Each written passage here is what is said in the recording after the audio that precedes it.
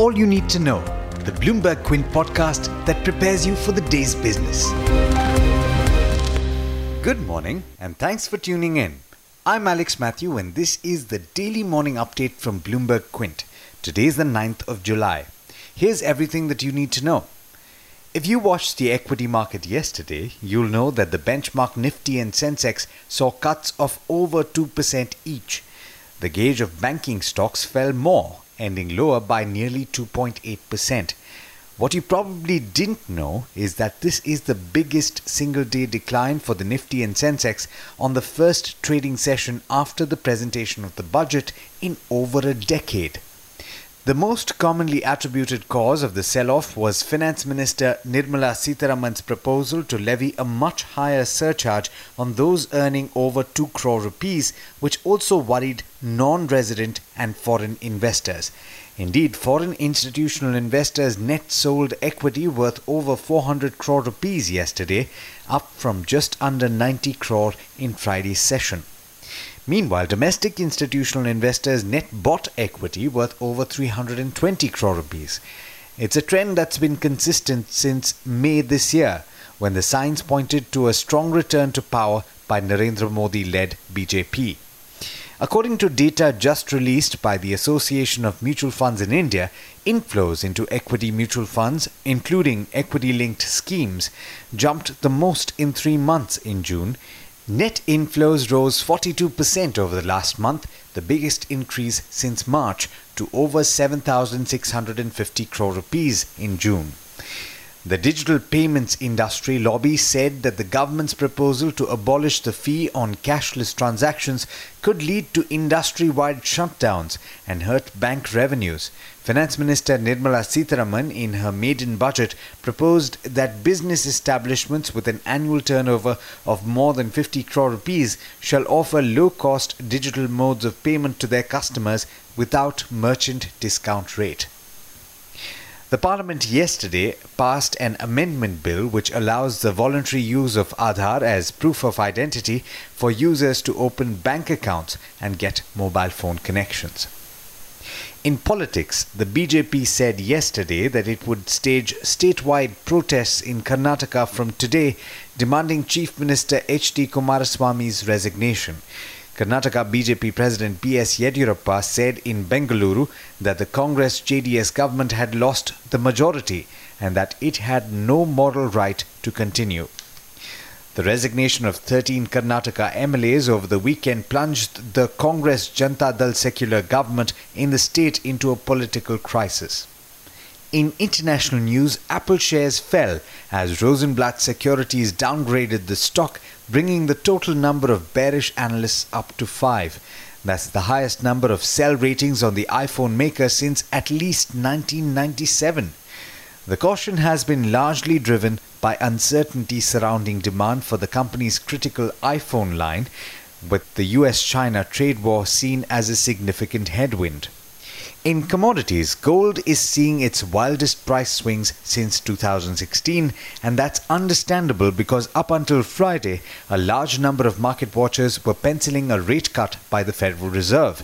After the release of better-than-expected jobs data on Friday, however, that is no longer a foregone conclusion. With investors pulling the pedal off safe haven assets, gold prices have cooled off. Now, as one trader put it, between the jobs data and Fed Chair Jerome Powell's comments that are due tomorrow, gold is in no man's land. Last I checked, gold was trading at $1,395 to a troy ounce. In international markets, US stocks declined. The Dow and S&P 500 ended lower by 0.4 and 0.5% respectively, while the Nasdaq dropped 0.8%. In Asia this morning, however, 2 of the 3 early risers have begun positive. The Nikkei was one of them, which gained 0.4%. With that, it's over to Darshan Mehta for the trade setup for the day in India. Morning, Darshan. How are we looking today? Hi Alex, good morning everyone. Global cues are decent. The SGX Nifty but is indicating a slightly flattish outlook. But big things to watch out today. The earnings season officially starts with TCS declaring the numbers today. Revenue is seen up 1.2%, profit down 3.5%, and EBITDA margin contraction. In terms of numbers after market hours announced, Delta Corp revenues were flat, profit was up 2.7%, and EBIT was up almost 1.5%. The gaming revenues were impacted as one of the vessels underwent maintenance and was not operational for 19 days. Steel strip wheels revenues down 6%, profit down 32%, and EBITDA was down 13%. Lower demand in alloy wheel segment led to lesser capacity utilization as per the company. Titan probably will be the stock of the day. There was a weak operational update that came out. Jewelry business grew 13%, watches 19%, and eyewear 13% YOY in the first quarter. Now, the management post the fourth quarter earnings had indicated that till then, first quarter YTD, the growth was 19%, and that indicates that there has been a slowdown. There was a sharp increase in gold prices, and macroeconomic condition is what impacted the jewelry business as per the management. Now, both Credit Suisse and HSBC have downgraded the stock on valuation as well as slowing growth. Macquarie is saying that the jewelry business growth is below the management expectation. Bank of America Merrill Lynch is saying that there could be temporary blip, but you should buy the correction. Tata Motors, CLSA analyzes JLR's annual report and highlights cautious commentary. The cautious commentary is citing demand, geopolitical issues, and regulatory headwinds. The annual report shows the second consecutive year of negative free cash flows that turned JLR net debt. Larsen & Toubro will merge its shipping arm with itself. Fortis Healthcare says that the Mauritius arm has completed the sale of 29% stake in MSCL for 75 crores. Make Money Organics probably will react. The arm completed the installation of the chloromethane project. The project was started in July. The cost was 160 crores for this entire project, and the company expects a turnover of 80 crores in the current fiscal and 160 crores in the next fiscal. GAIL goes ex-bonus today, 1:1. And in terms of brokerages, Bank of America Merrill Lynch downgrades Oberoi Realty to a neutral on rich valuation. Both HSBC and Bank of America Merrill Lynch have cut the target price of Reliance Industries. HSBC has upgraded Tech Mahindra to a buy with a lower target price of 800 because they believe that the telecom business should recover from a low base nevertheless. But there's much more you need to know before trade actually starts.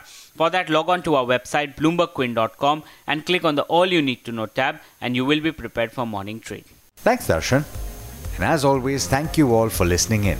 This is Alex Matthews signing off. Have a lovely day.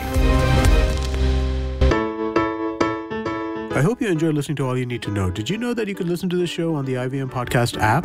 On the IVM Podcast app, along with this, we have a number of other shows which you think you'll enjoy. Listen to Cyrus Says with Cyrus Brocha as the host. Listen to Paisa Vaisa with Anupam Gupta. The Scene and the Unseen with Amit Verma. Or Shunya One hosted by Shiladitya Mukhopadhyay and myself. Check out the IVM Podcast app to get more talk content that you will enjoy.